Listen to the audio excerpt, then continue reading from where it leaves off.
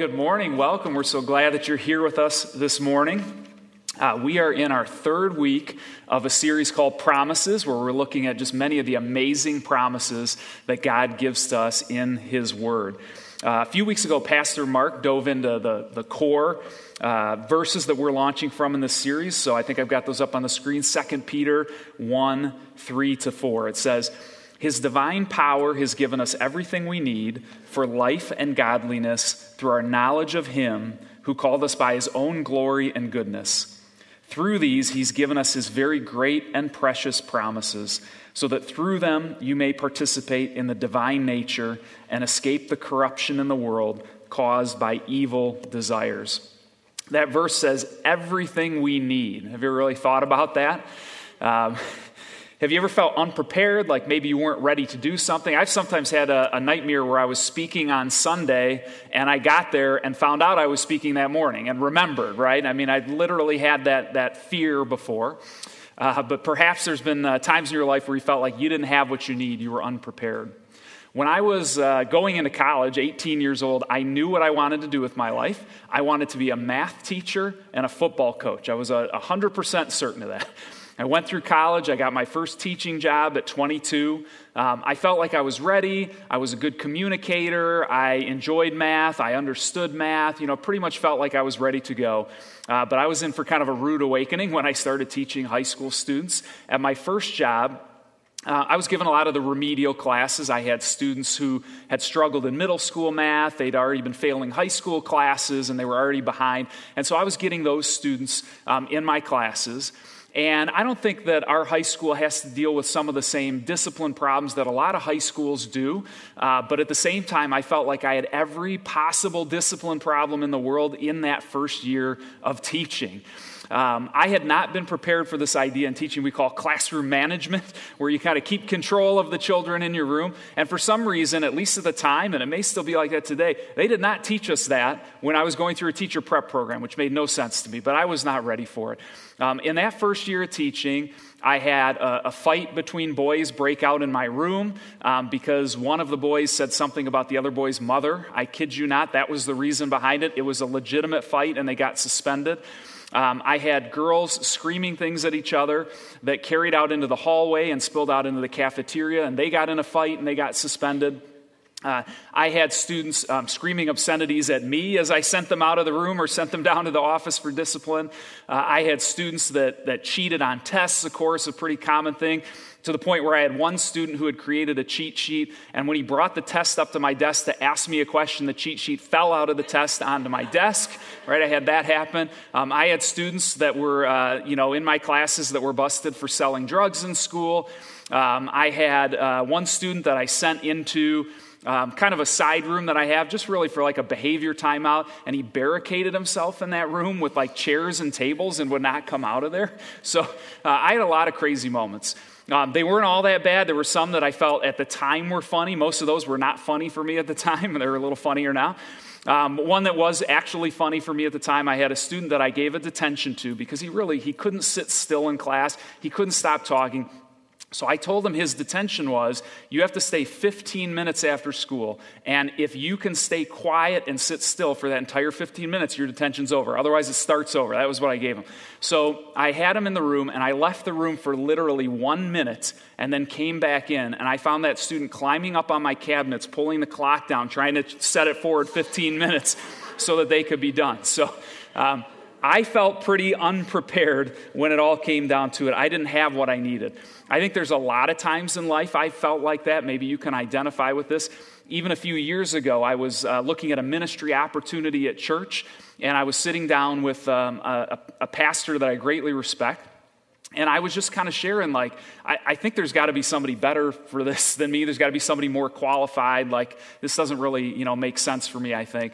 And that pastor just said to me, Matt, there's a part inside of every person that asks the question, am I good enough? Do I have what it takes? Like some of those types of questions. So maybe you can identify with some of those feelings.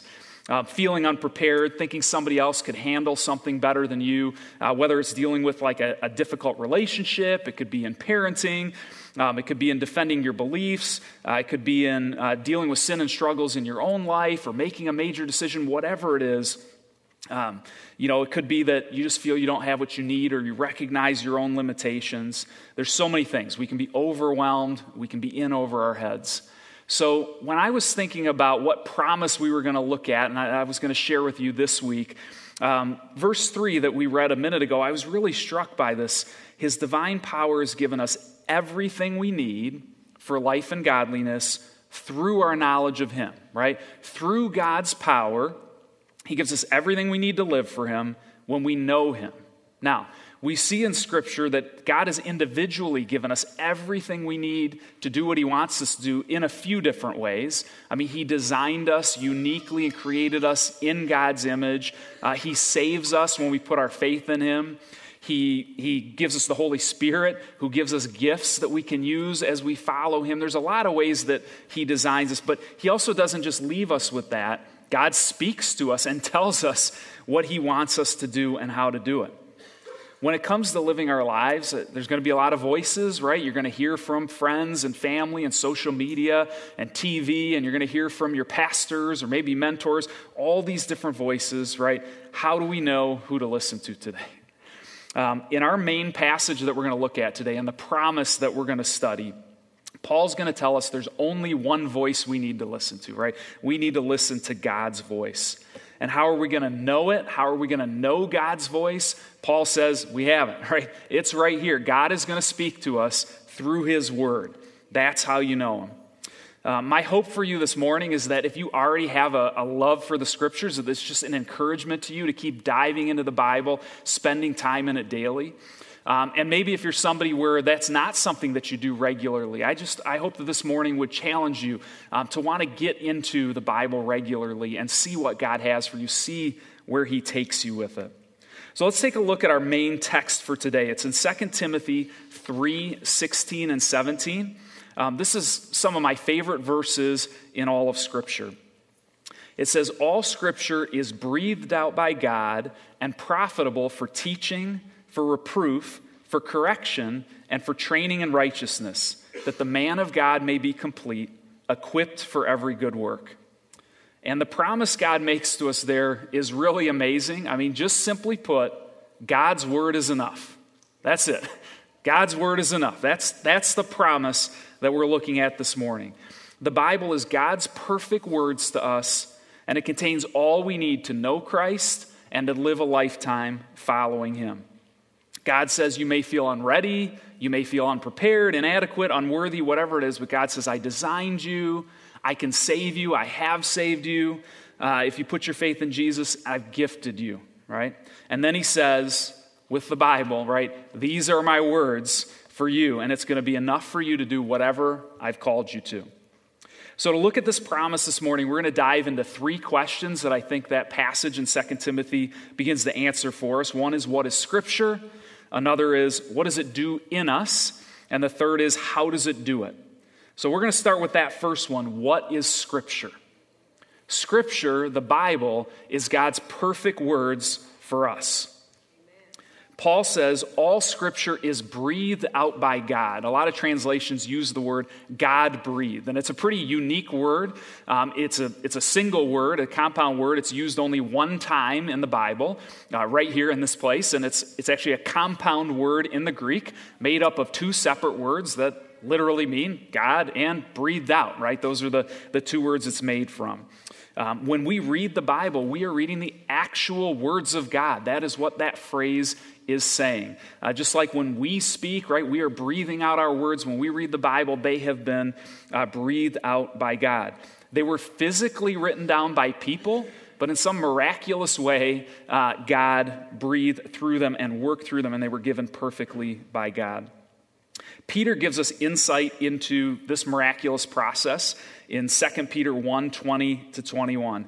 He says, above all, you must understand that no prophecy of Scripture came about by the prophet's own interpretation, for prophecy never had its origin in the will of man, but men spoke from God as they were carried along by the Holy Spirit. This is that miraculous process. Not a robotic process where God takes over their hands and records it, and that's how it's done. Somehow, some miraculous way, God used the authors, but allowed them to keep their personality, their style, their vocabulary, their education, all those different things. But at the same time, guided them and kept it all entirely free from error. Those men weren't perfect. They sinned in all kinds of other places. But at that time, when they were recording the scriptures, God was writing his very words through them. This wasn't a new idea when Peter said this. The Jews had long held this belief about the Old Testament as the very words of God.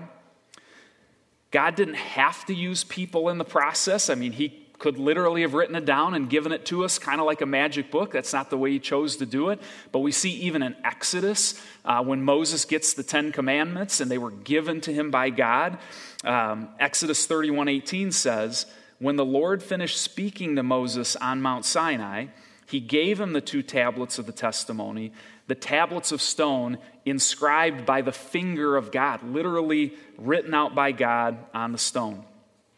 And when Moses smashed that first set of tablets, right, he saw the Israelites sinning with the golden calf. If you remember that story, he came down from the mountain and smashed the tablets. God inscribed on a second set of tablets the 10 Commandments, and they put them in the Ark of the Covenant, and they carried it around with them everywhere they went in ancient Israel, right? And if you've seen the Indiana Jones movie, Raiders of the Lost Ark, of course, they are searching for the Ark, and when they find it, it contains the 10 Commandments, the stone tablets written by God, and when they open the top of it, the power of God is released, right? I mean, that was the belief about those. That process of God writing it down for us, he could have done it that way, but he chose not to. The way it was really done was through people, and you see that right in that same book in Exodus, because all that was on those tablets was the 10 Commandments, but God had a whole lot to say to the Israelites at the time. In Exodus 24:3-4, it says, when Moses went and told the people all the Lord's words and laws, they responded with one voice, everything the Lord has said, we will do. Moses then wrote down everything that the Lord had said, right? And that became ultimately the first 5 books of the Old Testament when it was all done. And that's actually the process by which most of the Bible was written, right? God spoke, Moses passed it along to the people, he recorded it in writing. Jesus spoke, his disciples passed the message along, Paul and Peter and other apostles explained the message and wrote letters, and those things became recorded, and God worked through that to give it, recorded during the time of that process, and God worked within those people to bring his words to us today. Now, when Paul writes, all Scripture is breathed out by God, at the time he's writing that, only the Old Testament existed in written form, but Paul is extending that to all of Scripture that we have today. It's not just for the Old Testament, he says that. We believe that's true about the entire New Testament. And I want to give you just a couple quick reasons why we believe that even the New Testament is the Word of God. First, Jesus' teaching, as recorded in the Gospels, was elevated to the level of Scripture. Paul called that Scripture. In 1 Timothy 5:18, Paul quotes a couple of phrases. One, he says, for the Scripture says, do not muzzle the ox while it is treading out the grain, which was a sentence from the book of Deuteronomy in the Old Testament. And then right after that, he says, the worker deserves his wages, which was a quotation of Jesus from the book of Luke. And Paul says both of those are Scripture, right? We have God's word here in the Gospels. Second, Paul put his own letters at the level of Scripture, which would have seemed unusual, right? For example, in 1 Corinthians 14, verses 36-37, Paul says, did the word of God originate with you, or are you the only people it's reached? If anybody thinks he's a prophet or is spiritually gifted, let him acknowledge that what I am writing to you is the Lord's command. And Paul would ask that they read these in all the churches. He would say that Christ was speaking through him. Paul said, the letters I am writing to you, that is the word of God. Even Peter placed Paul's letters at the same level of the Old Testament scriptures. We're in 2 Peter a lot, even today, as our core verses came from there. But in 2 Peter 3:15 and 16, Peter says, our dear brother Paul also wrote you with the wisdom that God gave him.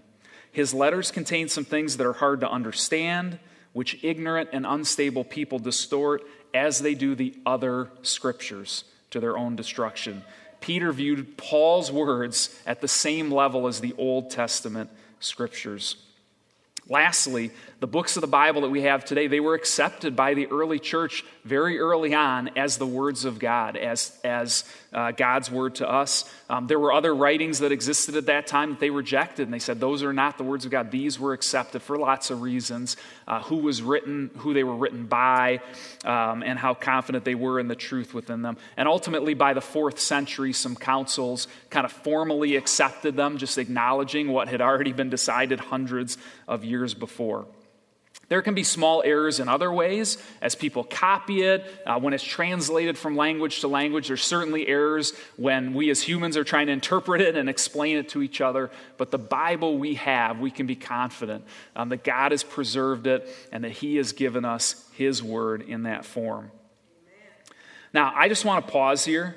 Some of you could potentially be struggling with the idea that this is God's word, right? That this book has the words of God, believing that this is God-breathed.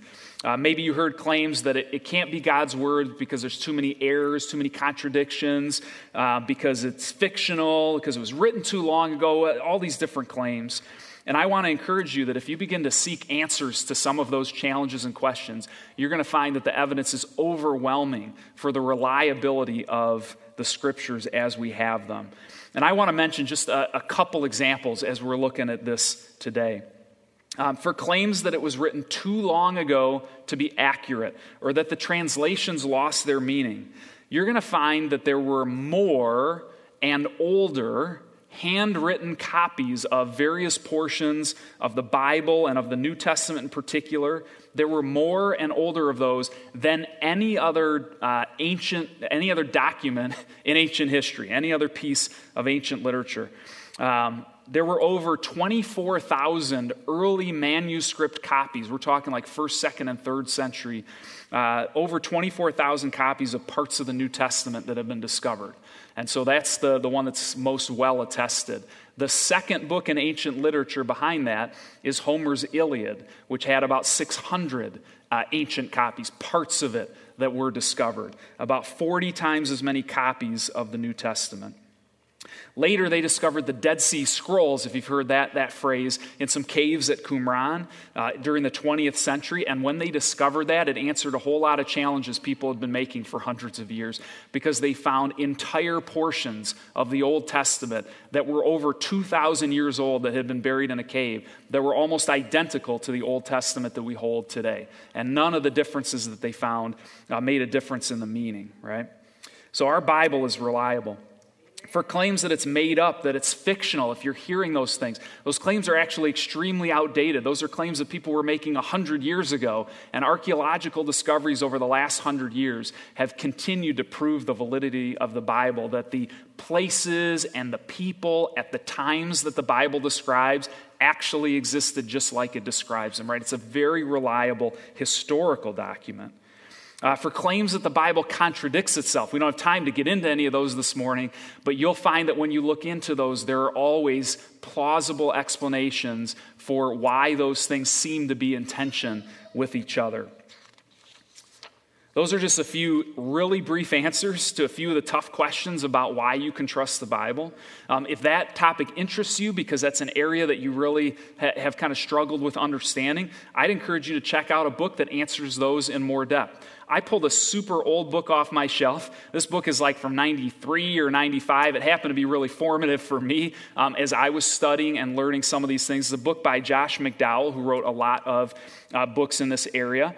This book is called A Ready Defense. And basically, Josh McDowell is a person who set out to prove Christianity was false. He did not believe Christianity, set out to prove it was false, and collected all kind of evidence. And in the course of the process, became a Christian.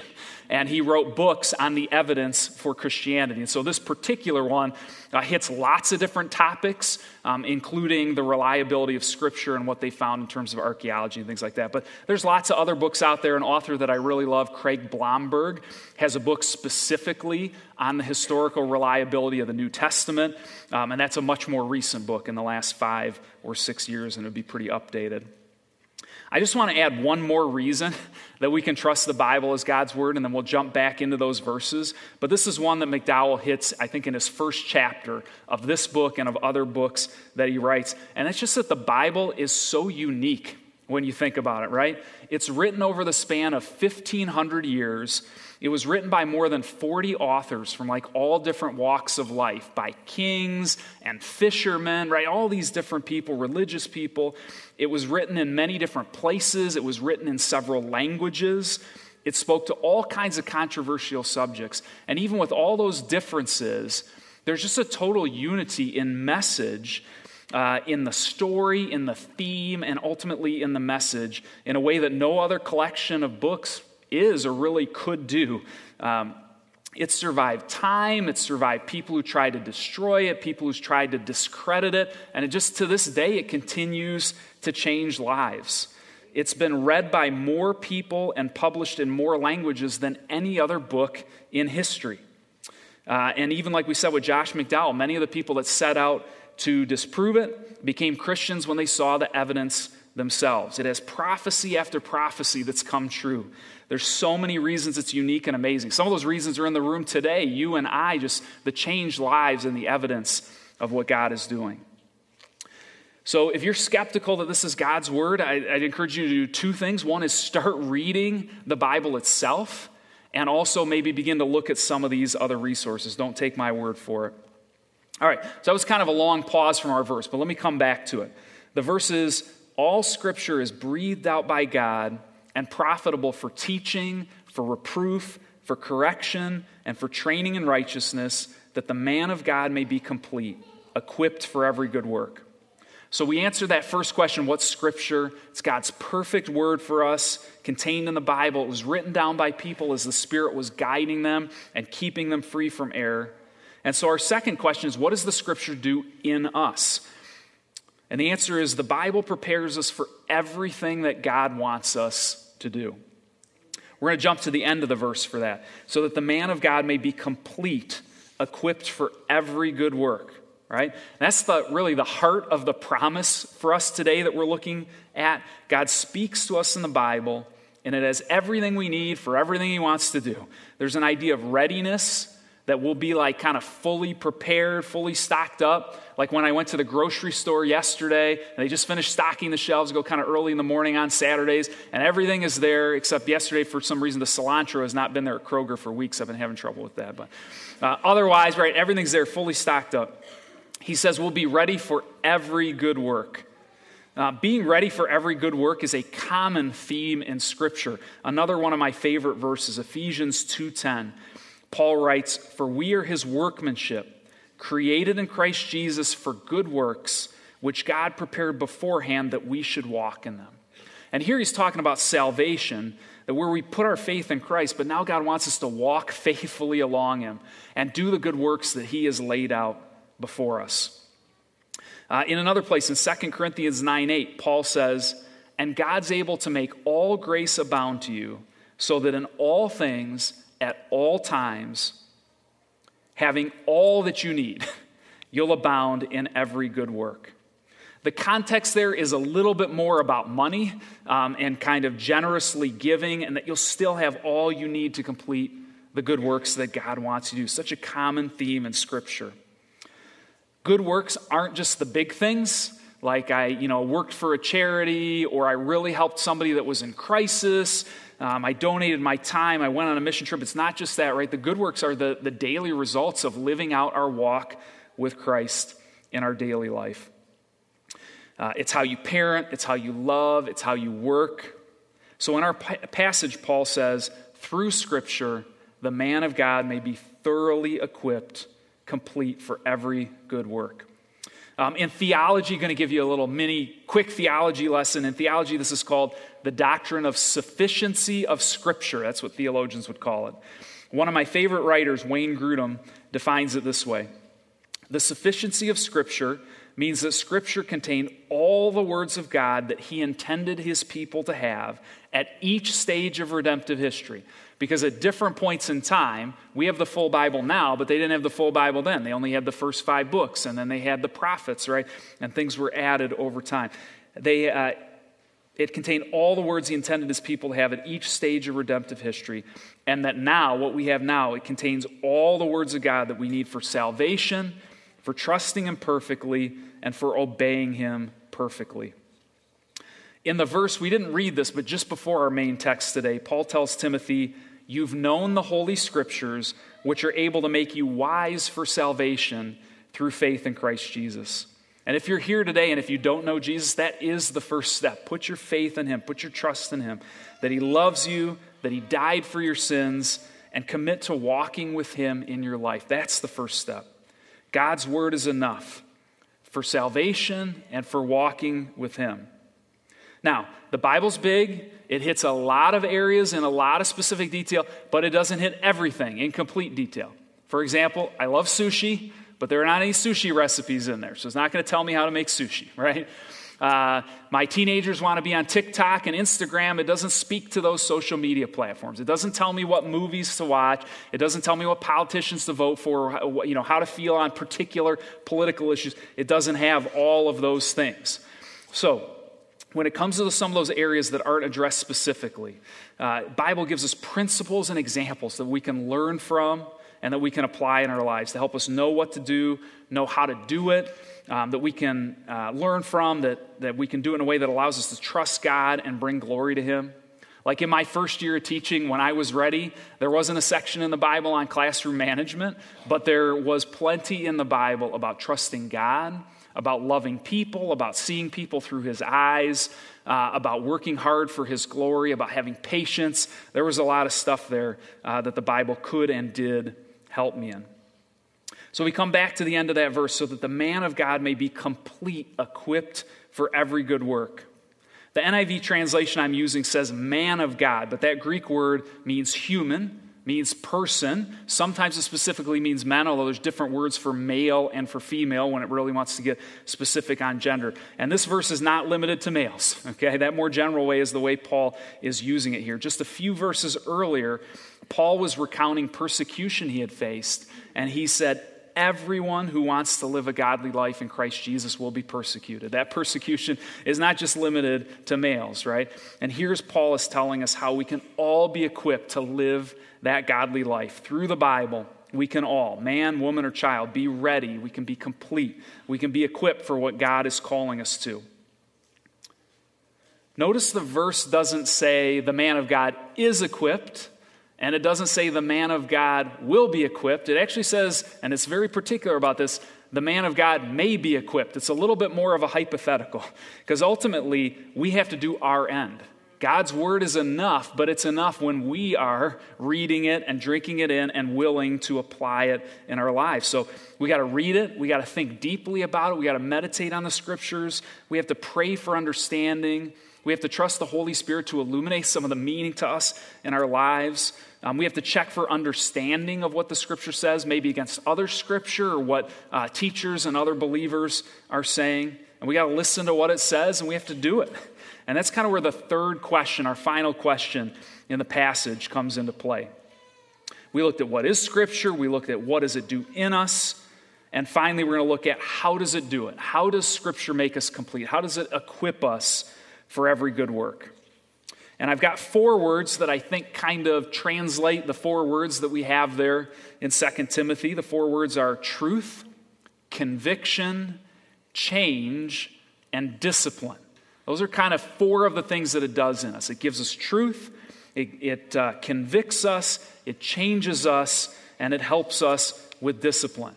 So let's look at the middle of the verse. It said all Scripture, right? And it says is profitable for teaching, for reproof, for correction, and for training in righteousness. And there's 4 ideas there. They're a little bit overlapping in some of their meaning, but they're distinct enough. But when you put all 4 of them together, they give us a pretty clear picture of the ways that the Bible can equip us if we're willing. If we were going to put it really simply, teaching is the idea that the Bible is our source of truth. It's the source of Christian doctrine. That's where we get it from. That's what that first word is saying. That word reproof, some translations use rebuke. That's the Bible showing us where we've gone wrong. It might be in our belief. It might be in our actions. Right? That is reproof. It convicts us in our heart. Correction is the idea of the Bible showing us how to get back on track. Once it's showing us where we're wrong, what do we need to do to correct that? And then training in righteousness, the Bible helps us develop that discipline to stay on track and stay on the right path with the help of the Holy Spirit. Sometimes when I've read this verse in the past, it sounded to me like it was speaking only to teachers. Like when you teach, these are the 4 things it's going to do, and then it wouldn't apply to everybody else. And Paul was writing to Timothy. Timothy was a teacher and a leader, and that was very much a focus of the book. And there's definitely specific application as people teach the word. Those 4 things are going to happen in sermons. But it's also for you and me, right? Paul was writing at a very different time. Many people couldn't read. Many of the early Christians wouldn't have had access to copies of the Old Testament in their language for sure. And certainly the New Testament was still being passed and developed over time. But it's different for us. We've got the entire Bible we can have in our homes. We can read it. We can talk about it. We can read it with others. We can find it online. So it's a little bit different. Paul says to Timothy in 2 Timothy 2:2, "What you've heard from me in the presence of many witnesses, entrust to faithful men who will be able to teach others also." This was important, and this was such a big part of that teaching aspect because they dealt with so many false teachers. That was an enormous part of what was going on there. For example, in chapter 4, verse 3 of 2 Timothy, Paul says, "For the time is coming when people will not endure sound teaching, but having itching ears, they will accumulate for themselves teachers to suit their own passions, and they'll turn away from listening to the truth and wandering off into myths." So we're still going to deal with false teaching today. We're still going to need teaching and teachers to help explain and encourage us in the Word, but we can also dive into it ourselves and do those things. So whether we hear the Bible being taught on a Sunday, if we're listening to a sermon online, or if we're reading it ourselves or with others, we can let the Bible impact us in terms of teaching and truth, reproof, correction, and training in righteousness. I was thinking this week about what this could look like in our lives. And I'll be honest, every time I'm given the opportunity to preach here at Oak Point Canton, I feel like a little bit of a hypocrite, right? I go through this process that we're seeing in 2 Timothy as I'm reading the scriptures. I begin to study whatever the topic is and look at the truth of that topic. And what happens most of the time as I look at the truth of that topic is I realize I'm really falling short in this topic, and I'm supposed to tell other people what to do on this topic. And that's very much true in here. And so the word convicts me, right? As I'm studying the topic over the last few weeks, I'm convicted. There's reproof as I read the scriptures and realize I'm not reading the Bible as much as I should. I'm not passing it on the way that I should. I'm not going to it first in the way that I should. And then there's correction. The Bible helps me know, what do I need to do? What do I need to do with that to get back on track? And there's training in righteousness as the Bible helps me develop the discipline to stay in the Word and to read the Bible. God's made the promise that His Word is enough.